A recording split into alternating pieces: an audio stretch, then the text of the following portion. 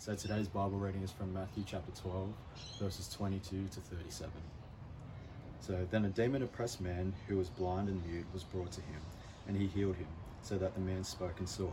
And all the people were amazed and said, "Can this be the son of David?" But when the Pharisees heard it, they said, "It is only by Beelzebul, the prince of demons, that this man casts out demons." Knowing their thoughts, he said to them, "Every kingdom divided against itself is laid waste, and no city or house divided against itself will stand. And if Satan casts out Satan, he is divided against himself. How then will his kingdom stand? And if I cast out demons by Beelzebul, by whom do your sons cast them out? Therefore they will be your judges. But if it is by the Spirit of God that I cast out demons, then the kingdom of God has come upon you. Or how can someone enter a strong man's house and plunder his goods, unless he first binds the strong man? Then indeed he may plunder his house. Whoever is not with me is against me, and whoever does not gather with me scatters. Therefore I tell you, every sin and blasphemy will be forgiven people, but the blasphemy against the Spirit will not be forgiven. And whoever speaks a word against the Son of Man will be forgiven, but whoever speaks against the Holy Spirit will not be forgiven, either in this age or in the age to come. Either make the tree good and its fruit good, or make the tree bad and its fruit bad, for the tree is known by its fruit. You brood of vipers, how can you speak good when you are evil? For out the abundance of the heart the mouth speaks. The good person out of his good treasure brings forth good, and the evil person out of his evil treasure brings forth evil. I tell you, on the day of judgment people will give account for every careless word they speak. For you by your words will be justified, and by your words will be condemned. This is the word of the Lord. Well, good morning, everyone. My name's Dan. I'm one of the pastors here at Wyoming Church of Christ, and it's great to see you this morning, as it were. I'm not actually seeing you, of course. I'm just looking at a camera, but hey, we're actually all here as a church, ready to hear the word of God, and that is such an exciting thing. And so I'm going to pray for us now as we come into God's word. Dear Lord, thank you that you continue to speak to us today through the words of the Bible, the scriptures, which you have given to us. Lord, thank you for this gift, the gift of your word. We pray, please give us eyes to see wonderful things in your word this morning and ears to hear the truth of what you have to say. In Jesus' name, amen. You know something that feels really good? It's the moment when you see someone turn the tables on someone else. Like, just picture this for a moment. There's a young woman. She's sitting on her seat on an airplane. I know that's unthinkable at the moment. Like, who would get in a plane right now? But this is, some months ago. So she's sitting in the seat, and an older man comes and sits next to her, and she's there playing a mobile game. So her head is very much in her screen. And the older man leans over to her and sort of nudges and says, "Why don't you try reading a book?" And so she puts her phone down and she pulls a book out of her bag, turns it over, and guess whose face is on the back? Well, it's hers. This is in fact Celeste Ng. She is a top 10 New York Times best-selling author. And don't you just love a moment like that, where someone has made this false assumption, right? Oh, here's this young woman, she's just got her head in her phone, But actually, the tables have been turned on this guy. It's a great moment, feels good, as long as you're not on the receiving end of it, of course.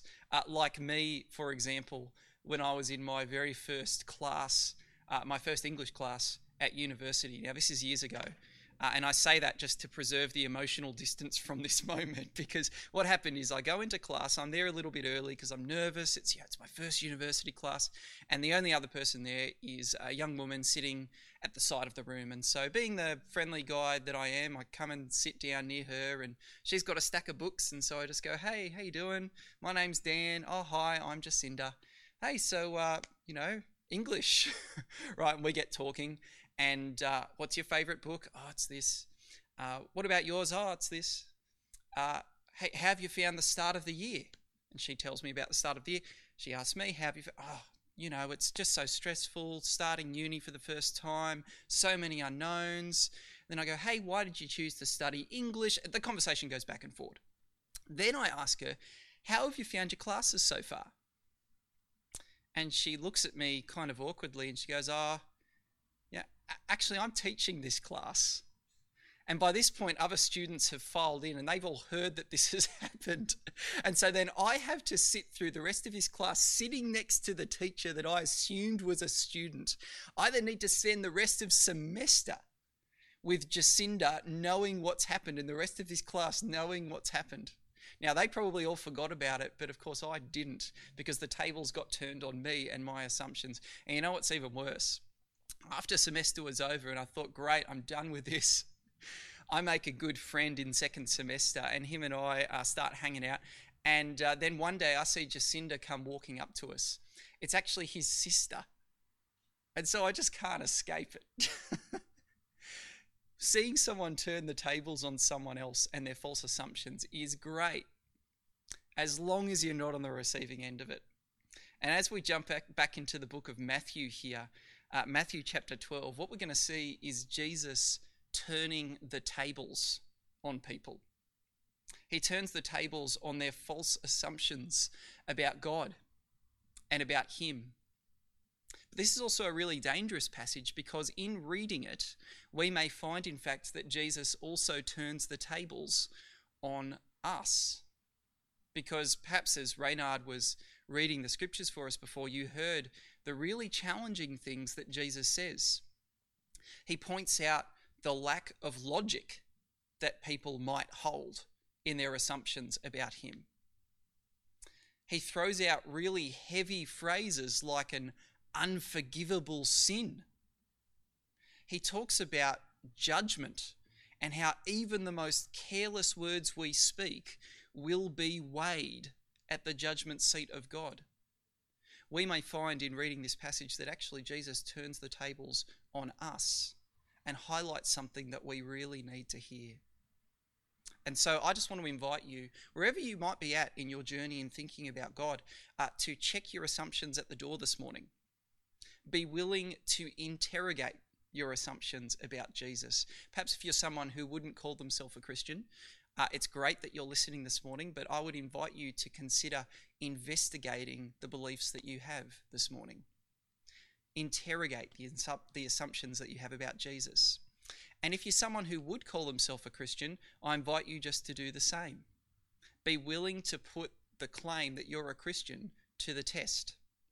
Be willing to question it. This is big stuff, this is heavy stuff, but we're going to jump into it together, okay? So Matthew chapter 12, verse 22. If you've got your Bibles there, if you've got kids sitting with you this morning, make sure that they can see it in front of them. Matthew chapter 12, verse 22.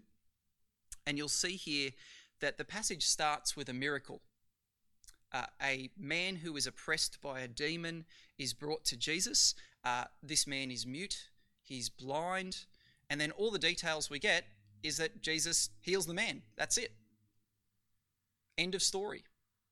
And across Matthew's gospel, we would expect something different, wouldn't we? Because often we get quite a bit of detail about a conversation that happens prior to the miracle, and maybe Jesus does it in a special way. But here it's just, here comes the man, he's oppressed with a demon, bada bing, bada boom, Jesus heals him, done.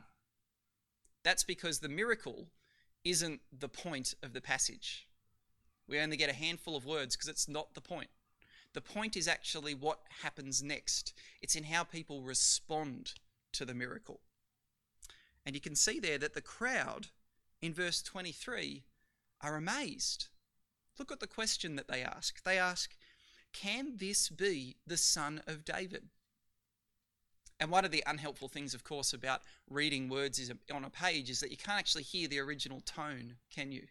And there are different ways that this could be taken. Maybe it's positive, like, could this actually be the Son of David? Could this be the King that God has raised up to save us? There's a positive way of reading these words, but there's also a negative way of reading these words. And I think that it's actually the negative tone that's in play here, and I'll explain why. It probably sounds like this. It's like, this couldn't possibly be the Son of David, could it? This couldn't possibly be the Son of David, could it? And the reason I say that is because across the Gospel of Matthew, what have the crowds expected? about the Son of David, about the Messiah that is to come? Have they expected him to come teaching and healing? Well, no, they've expected him to come on a war horse. They've expected him to come with a sword, to come and drive out these nasty Romans who have taken over the land that is owed to the Jewish people, right? They're the ones keeping God from fulfilling his promise to give us the land that we're owed, the land that he promised us. And so they expect the Messiah, the Son of David, the true king, God's anointed king, to come with a sword, riding a war horse, and drive out the Romans, and Jesus is doing anything but. He's teaching and he's healing. This couldn't possibly be the Son of David, God's anointed king, could it? And so the crowd probably, even as they're amazed at this miracle, are doubting. That's their response. But then look at the Pharisees' response. Here we have the religious leaders, the religious teachers, the elite. Look at their response in verse 24. But when the Pharisees heard it, when they heard about this miracle, they said, "It is only by Beelzebul, the prince of demons, that this man casts out demons." So on the one hand, you've got the crowds doubting. But on the other hand, you've got the Pharisees actually launching an accusation. They're saying, "Oh, Jesus has performed this miracle, driven out this demon, and I know why. It's because he's in league with Satan himself. This is satanic power at work." And this is where Jesus turns the tables. Take a look at verse 25. He takes their accusation, he actually turns it back on them. He goes on the defense. Look at verse 25. It says that Jesus knows their thoughts. He's no fool. He's not like the man on the plane who didn't recognize the best-selling author next to him. He's not like me walking into my first English class and not recognizing the teacher, right? He knows their thoughts. And then he gives them an illustration. He says, "Every kingdom divided against itself is laid waste, and no city or house divided against itself will stand." And we all know this, right? Just look at Australian politics over the last 10 or 15 years. Any party that has kept changing its leaders over and over doesn't stay in Parliament for very long, right? A kingdom divided against itself will not stand. It's an obvious fact. And so, verse 26, if Satan casts out Satan, he is divided against himself. How then will his kingdom stand? Now, anyone can see what's going on here. Jesus is just pointing out how illogical the Pharisees' argument is. Oh, hold on, you're saying that I'm using satanic power to overthrow Satan? That's like saying that 2 + 2 = 5. It just doesn't add up. Yet Satan would only be weakening himself. See, and then he turns the tables even more. He says, well, hold on, let's just entertain the thought. If it's true that I am actually driving out Satan using satanic power, then what about your sons? What about the other Jewish people who are going around claiming that they too can drive out demons? These people that you say are fair, you say they're good, you say that they're true blue. Surely they too must be driving out demons in the name of Satan, right? You see how he turns their accusation back on him? I know it's a bit weird to consider that there are other people out there driving out demons. What's interesting, though, is that Josephus, the great Roman historian at this point in time, he actually notes that there were other Jewish people going around claiming, at least, that they could drive out demons. And whether that was, some sort of illusion or trickery or whether it was real, we can't say. But certainly there were other people that were kind of allies of the Pharisees going around doing this.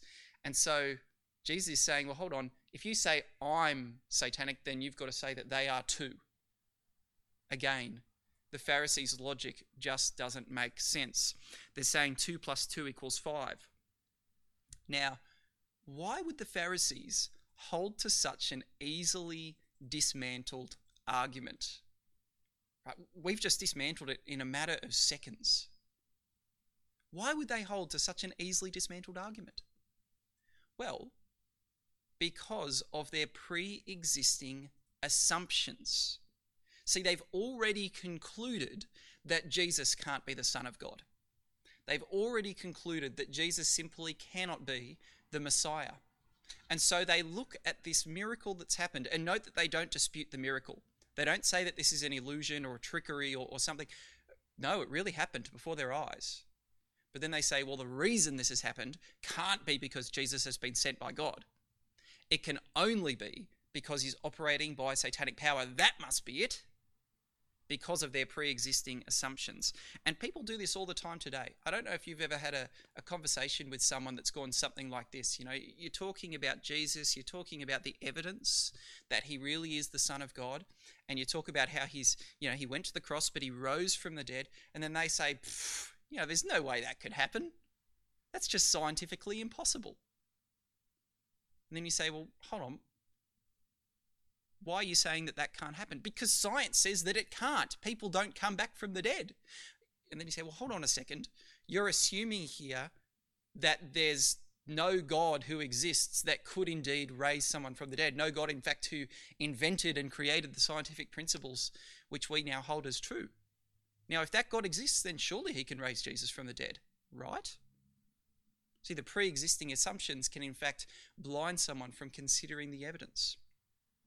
Or what about someone who says that Jesus wasn't really the Son of God, he was just a man?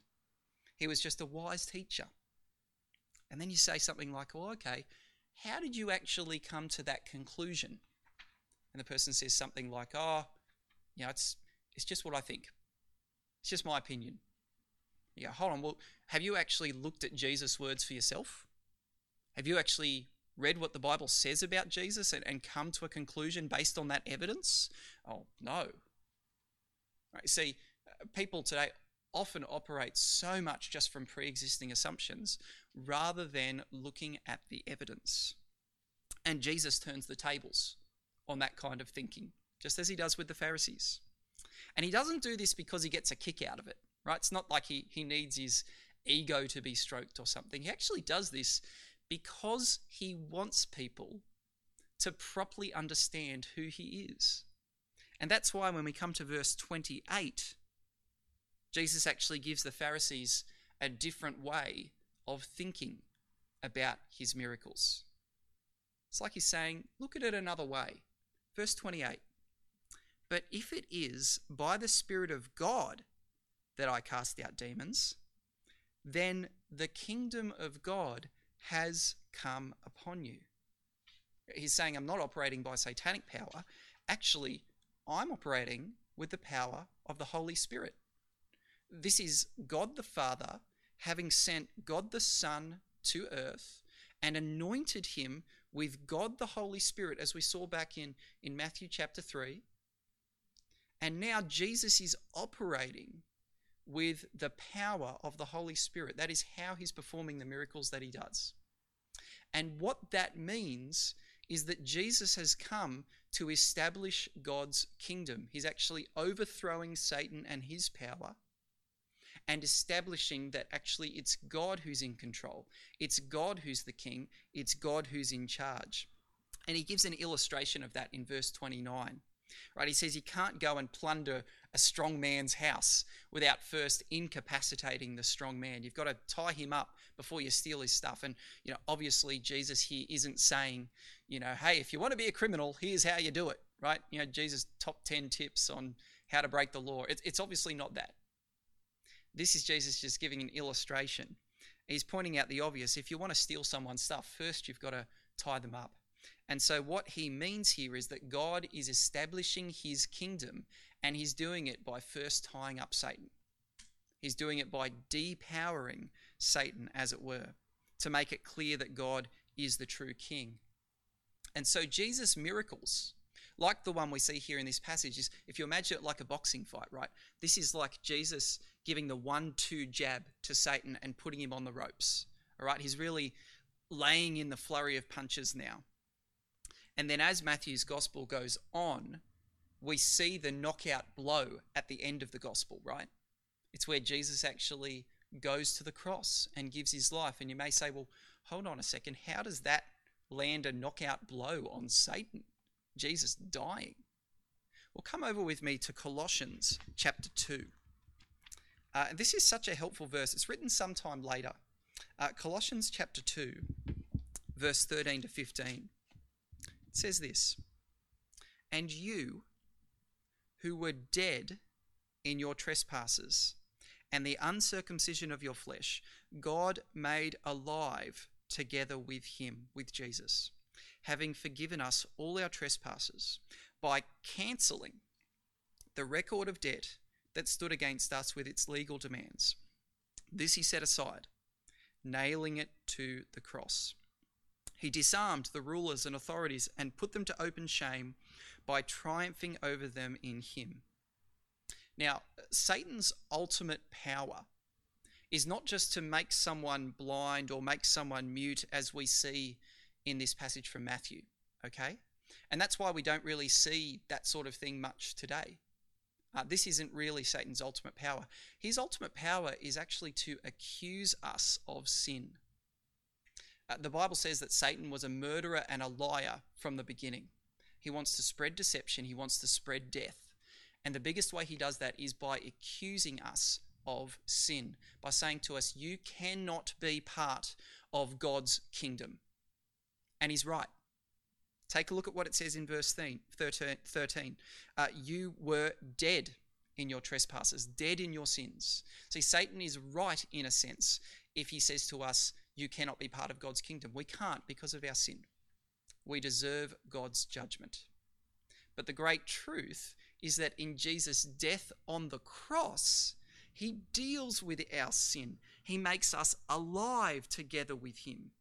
He forgives us all our trespasses. He cancels the record of debt that stood against us. He set them aside as God nailed them to the cross. Because as Jesus is nailed to the cross, he's nailed, in fact, in our place. He's killed as if he is a sinner, as if he is the lawbreaker, as if he is the one deserving of God's judgment, so that we can go free, forgiven. And notice what that means in verse 15. Here's what it means for Satan, the ruler, the authority. He is disarmed. He has no weapon anymore. And so even if he says, look at this sinner, look at your sin, look at why you can't be part of God's kingdom. If we trust in Jesus, that in his death, he paid the price for our sin, he cancelled the debt that stood against us, he took the judgment that we deserve, then, okay, Satan says, look at this sin, and we say, hold on, what sin? It's been dealt with by Jesus Christ at the cross. It's gone. And so Satan is put to shame as Jesus triumphs over him. It's like the words of the song that perhaps you miss singing on a Sunday morning, the song Before the Throne. I actually took it out just with the very few people who are here helping make the sermon and the service happen this morning. I took out my guitar and we just sung this together. And the second verse of this song is so powerful. It says this: "When Satan tempts me to despair and tells me of the guilt within, upwards I look and see him there who made an end to all my sin. Because the sinless Saviour died, my sinful soul is counted free. For God the just is satisfied to look on him, on Jesus, and pardon me." This is why Satan is dethroned. He can no longer accuse us of sin. He harbours no real power. And so what we see in the Gospel of Matthew, in this miracle that Jesus performs, is, as I said, the 1-2 punch putting Satan on the ropes. And then the knockout punch comes as Jesus dies on the cross, dealing forever with sin and death, depowering Satan. And then Jesus rises from the dead, proving he's the Son of God, and says, I will return to finally, fully, and forever establish the kingdom of God for all to see. And in that moment, it's when the referee says, it's a knockout, and the bell rings, and Satan lies dead on the ground. Now, of course, for you and I, we're in this period right now that's after the miracle and after Jesus' death and resurrection, but before he returns. And so, coming back over to the Gospel of Matthew, come back over to chapter 12 with me, and just notice that in verse 28, he doesn't say here that the kingdom of God will come upon you. He says, in fact, that it has come upon you. He's actually talking about it in sort of this present tense. It's happening right now before your eyes. The kingdom of God is being established as Jesus puts Satan on the ropes and as Jesus delivers the knockout punch. But Satan is still on his feet. He's still stumbling around. He's still trying to fight back. And that's the time period in which we find ourselves right now. But the day is coming where Jesus returns and finally, fully and forever, establishes God's kingdom, defeating Satan once and for all. The fight is not yet over, but the victory is assured. God has established his kingdom, and his kingdom is finally, fully and forever coming at Jesus' return. See, and the Pharisees actually have a chance to see this with their own eyes. That's the amazing thing. They actually see with their own eyes. Jesus is putting Satan on the ropes. He's actually bringing the kingdom of God. It's happening right before them. And yet, they're so blinded by their own assumptions that they won't accept the truth of the evidence. And so consider this. How do you interpret Jesus' miracles? How do you interpret Jesus' miracles? Do you see him as some sort of charlatan? You know, a trickster? Someone who just performs illusions? Do you see him as evil, like the Pharisees? Or perhaps do you think that this is all just made up? This is a myth? Beware of your assumptions. We all need to put our assumptions to the test because they can blind us. This is true in so many areas of life, and it's true when it comes to our perception of Jesus. Beware of your assumptions. You may indeed have blinded yourself to considering what's true. And so one advantage, for example, of this strange time in which we live right now is, of course, we do have more chance, more time to reflect. And I encourage you to reflect on the assumptions that you hold about Jesus. Who do you believe him to be? And how have you come to those conclusions? Be willing to interrogate your assumptions. In fact, be willing to put them to the ultimate test by actually reading part of the Bible for yourself. Read through the Gospel of Matthew if you haven't done so before. Read through, write down your questions. Right? Circle things that you think are doubtful or just don't make sense to you. And, there are people who are part of our church who would just love to help you find some answers to that questions as we're able to. And so you could just shoot us a message on the website or give one of us a call. We would love to go on that journey with you, or give you a book, or give you a resource, or anything that would help you. And if you're a Christian, I'd encourage you, just if you're in a conversation with someone who doesn't share your beliefs, try and get them to consider the assumptions that they have. Right? Because it's one thing to present a bunch of evidence for why you believe that Jesus is the Son of God, but some people won't consider that evidence if they've already locked off in their mind, well, he can't be. And so there can be really good questions that you ask. Just ask questions like, why do you believe what you do? How did you come to that conclusion? It's a really powerful question. Just invites people to be curious about their own assumptions and to investigate them.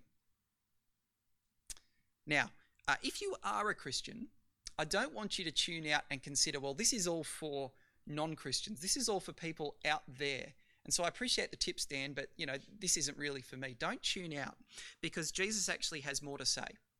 He's gone on the defense against the Pharisees' accusations, but now he's going to go on the offense. He's going to throw down the gauntlet. And he's going to say some stuff that's really heavy as he turns the tables on what may in fact be you and me. Come with me to verse 30. Here's what Jesus says. Whoever is not with me is against me, and whoever does not gather with me scatters. Now, what's he saying? He's saying there is no room for neutrality. There is no room for sitting on the fence when it comes to Jesus. You're either in or you're out. You're either with him or against him. You're part of God's kingdom or you're not. And, actually, if we're honest, that makes total sense. We've been talking here about Jesus anointed by the Holy Spirit to come and bring the kingdom of God, right? This isn't just a matter of opinion. God's kingdom is here and it's coming, and you're either part of it or you're not, right? There's no room for neutrality. So this makes sense. But look at what comes next. See, we might assume that we're part of God's kingdom, and we might assume that for various reasons. The Pharisees certainly did.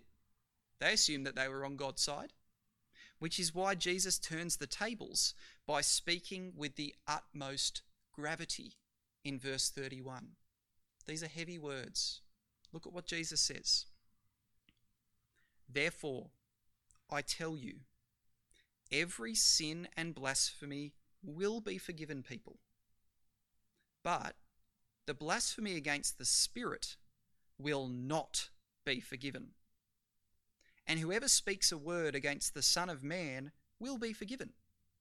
But whoever speaks against the Holy Spirit will not be forgiven, either in this age or in the age to come. And this is heavy stuff. I wonder what your first response to hearing those words is. Maybe you're hearing them and you're confused.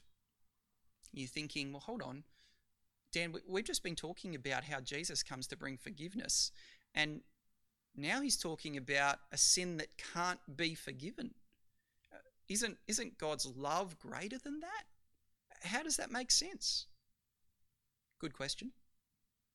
Or maybe you're sitting there and you're actually feeling like anxious. You're feeling fearful because maybe you're wondering, have I committed this sin at some point? Have I done this unforgivable thing?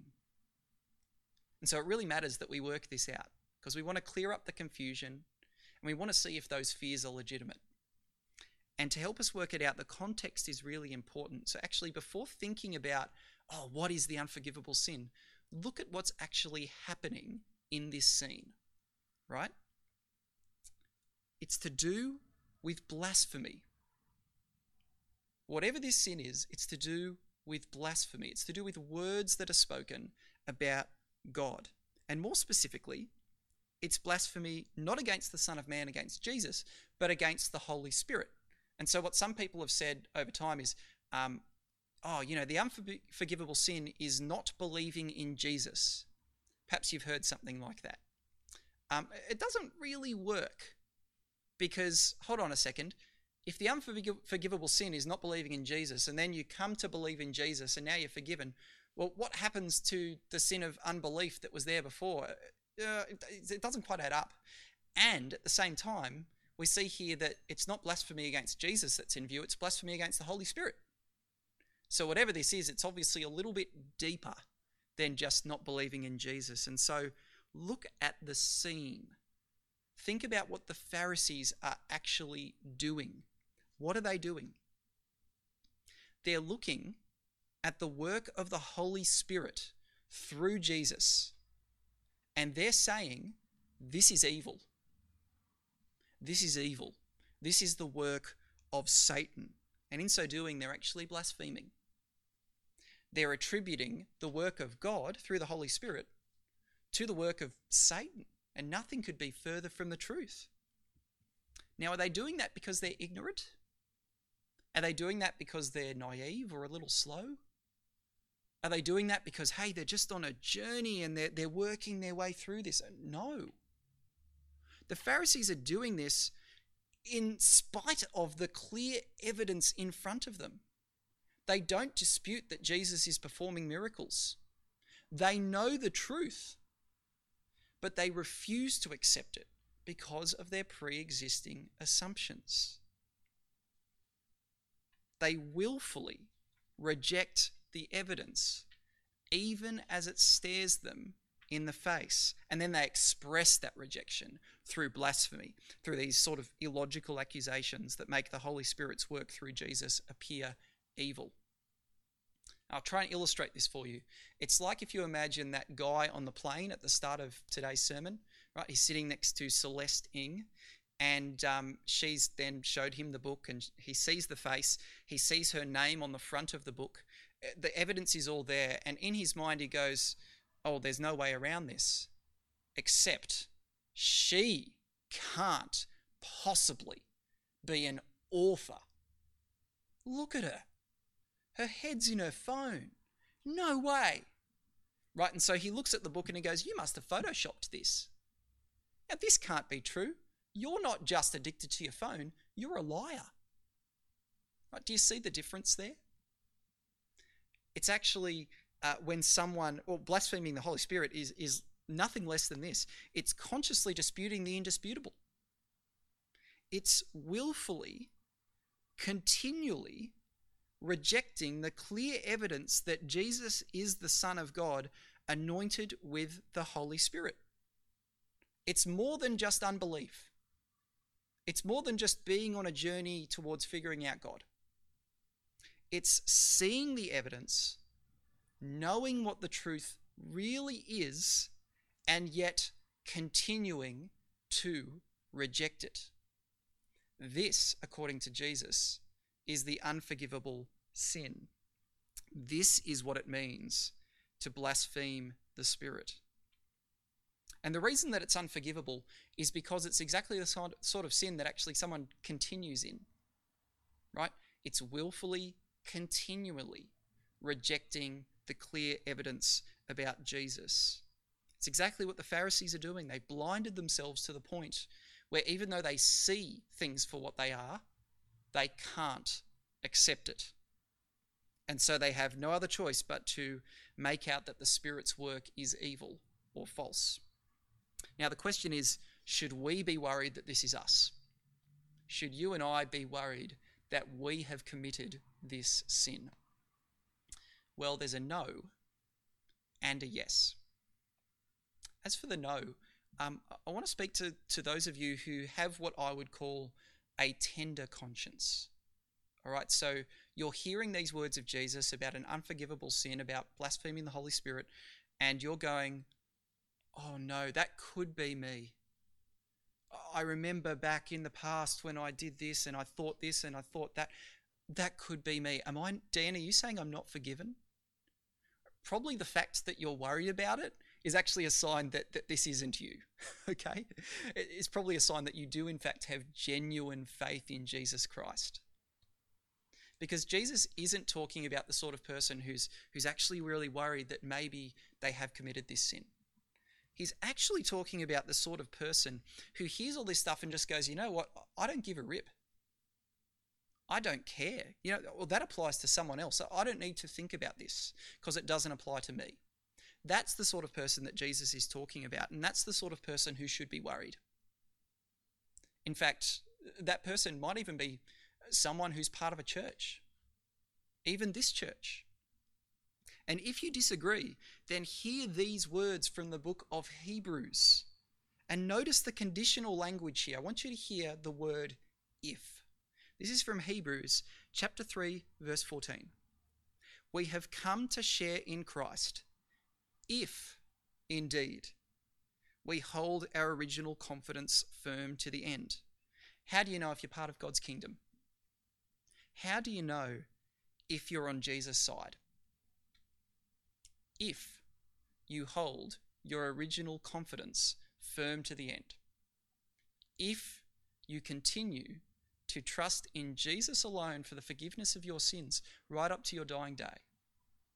We're not talking here about a decision that you made 30 or 40 years ago, perhaps even at a Billy Graham crusade or something like that. We're talking about, do you trust Jesus today? Not 30 or 40 years ago, not 5 years ago. Do you trust him today? Or listen to Hebrews chapter 10, verse 26 to 27. Again, listen for that if language. For if we go on sinning deliberately, after receiving the knowledge of the truth, there no longer remains a sacrifice for sins, but a fearful expectation of judgment, and a fury of fire that will consume the adversaries. That's full on, isn't it? But again, notice the if language. If you go on sinning deliberately, consciously, willfully rejecting Jesus as king, despite knowing the truth, then perhaps it shows that you never actually received the truth and believed in it in the first place. Right? Your sins, in that case, haven't actually been covered by the sacrifice of Jesus. And the Bible is clear, you are heading towards judgment. You know, it's possible to be part of a church or to have called yourself a Christian even for many years and yet not be part of God's kingdom. It's possible to come so close to the kingdom but actually not be part of it. To taste but not eat. To touch without actually holding. To perceive without actually believing. To understand without actually following. And this person might look religious, they might look spiritual, but inside they're actually rejecting Jesus. And that's exactly what Jesus describes to the Pharisees at the end of this passage. He uses an illustration. Have a look at verse 33 with me. It's an illustration of a tree. How do you know if a tree is good or bad? Well, by its fruit. If it has good fruit, it's a good tree. If it has bad fruit, it's a bad tree. Like I remember when Sky and I first moved into our home in Wyoming when we first got married, and at the back of our home is this magnificent big lemon tree, and we were so excited. It was just covered in fruit, right? And so we're thinking, we'll never pay for lemons again, you know, which is exactly the sort of thing you'd be excited about only when you first get married and get your first home together. But there was something wrong with this tree. First time that we actually examined the lemons closely, we saw that, like they're covered in these odd bulbous lumps sticking out of them left, right and centre. And then we cut them open and they were just no good to eat. The fruit was bad. And so we actually conscripted the nieces and the nephews to strip all of the lemons off this tree. It filled up almost an entire green bin. Lots and lots of fruit, but the fruit was bad. And we could tell, therefore, that the tree was bad, and so we had to cut it right back and start over. This is a principle that we know from life, and Jesus is pointing out the obvious. A tree is known by its fruit. And Jesus looks at the lives and the words of the Pharisees, and here's the conclusion he comes to in verse 34. Look at what he calls them. You brood of vipers, you snakes. This is actually the accusation that John the Baptist had for the crowd back in Matthew, the earlier part of Matthew. You brood of vipers. How can you speak good when you are evil? For out of the abundance of the heart, the mouth speaks. In other words, these things, these words that the Pharisees are saying about Jesus and the work of the Holy Spirit, these blasphemies, betray the condition of their hearts. Their hearts refuse to accept the kingdom of God. They refuse to accept Jesus. They refuse to accept the work of the Holy Spirit. They are willfully rejecting the evidence in their hearts, and that can be seen in their words. And when Jesus returns to judge, these are the words he'll turn back at them. Look at verse 36 to 37. I tell you, on the day of judgment, people will give account for every careless word they speak. For by your words you will be justified, and by your words you will be condemned. See, in this confrontation that we've witnessed in Matthew chapter 12, the crowd doubt Jesus. Right? They're weighing him up. They're assessing him. And the Pharisees accuse Jesus. They've assessed him and found him wanting. But it's not actually Jesus who's being assessed here in this confrontation. It's actually the crowd. And it's actually the Pharisees. He's assessing their hearts by their words. And he's assessing our hearts as well. Because every single one of us, myself included, will one day stand before the risen King Jesus when he returns. And God's kingdom comes finally, fully and forever. And Jesus will look at the words we've spoken and what they reveal about the condition of our hearts. And he will decide whether we're really on his side or not. And so, let me urge you, examine where you stand today. Examine where you stand. Are you with Jesus or are you against Jesus? Don't simply assume. Perhaps you call yourself a Christian, but you're not actually trusting in Jesus to forgive you. Like if I were to ask you, why should Jesus allow you to be part of God's kingdom? You would say something like, oh, well, I'm a good person. I have a good heart. I've been kind. But no amount of good works can get us into God's kingdom. You might say, well, I've had all these spiritual experiences. No amount of spiritual experiences can get us into God's kingdom. It's only by trusting that Jesus has paid our debt, has taken God's judgment on our behalf at the cross. And so I urge you, friend, and hear this in the spirit of love. If you're hearing this and indeed concluding that you're not a Christian, turn to Jesus today. Turn to him and trust him. Let go of relying on good works or having a good heart or spiritual experiences you might have had, and just trust Jesus. Because Jesus plus anything ruins everything. Okay? Only trust Jesus for the salvation of your soul. And if that's something you'd like to chat through, send us a message on the website or give us a call. We'd love to help you consider that. Or perhaps you've been part of a church, even this church, but you just don't care about spiritual things. Right? In this sort of coronavirus time, you've actually been kind of just enjoying not having to come to church, and maybe you tune in while you're sort of doing something else at the same time. But yeah, you're kind of liking being in your pajamas and all the accoutrements of staying at home. Now, if we're honest, many of us enjoy that, and that's okay, particularly if we're sort of introverted and kind of enjoying the space. That's fine. But I'm actually describing the sort of person who's enjoying this to the extent that they're thinking, gee, why do I even go to church? Why do I even do this stuff? Right? Because you're the sort of person that doesn't care about spiritual things. You want to just do your own thing. And so your engagement with the Bible is something like, you take the things that you like, but leave the things that you don't. If you're listening to a sermon, you often find yourself critical. You often find yourself disagreeing. If someone asks you how you're going in your relationship with God, you sort of brush it off by saying, I don't know, or, I don't want to talk about that. Friend, I want you to consider that you might be the very person that Jesus is describing here. And again, please hear this in the spirit of love, because I know that for the person being described here, for someone to question that they are a Christian or not, seems like the height of arrogance. But please understand, these are the words of Jesus. This isn't just my opinion. These are the words of Jesus. You might be the very person that Jesus is describing.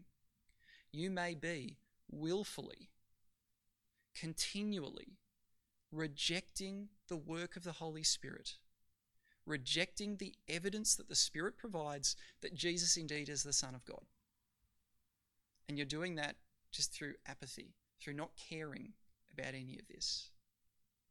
Friend, if that's you, leave your sin behind and turn to Jesus today.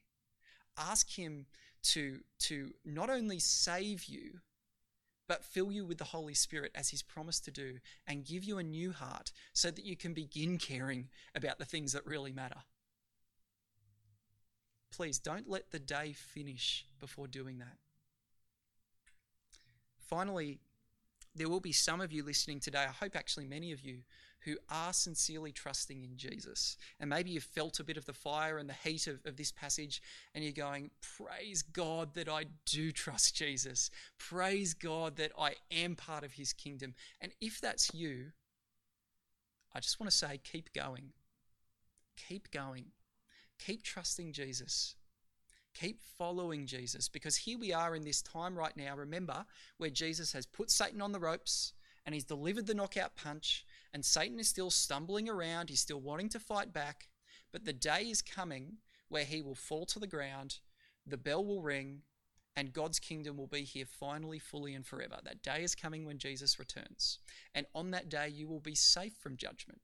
You will stand in victory over Satan and over sin and over death, because you will be standing on the side of Jesus Christ, who brings the kingdom of God. And so keep going. Even if you're plodding, even if it's hard, keep going, keep trusting Jesus, keep following him. Let's pray together. Lord God, this is a tough passage, but I pray that you would apply it to each of our hearts in the way that we need. In Jesus' name, amen.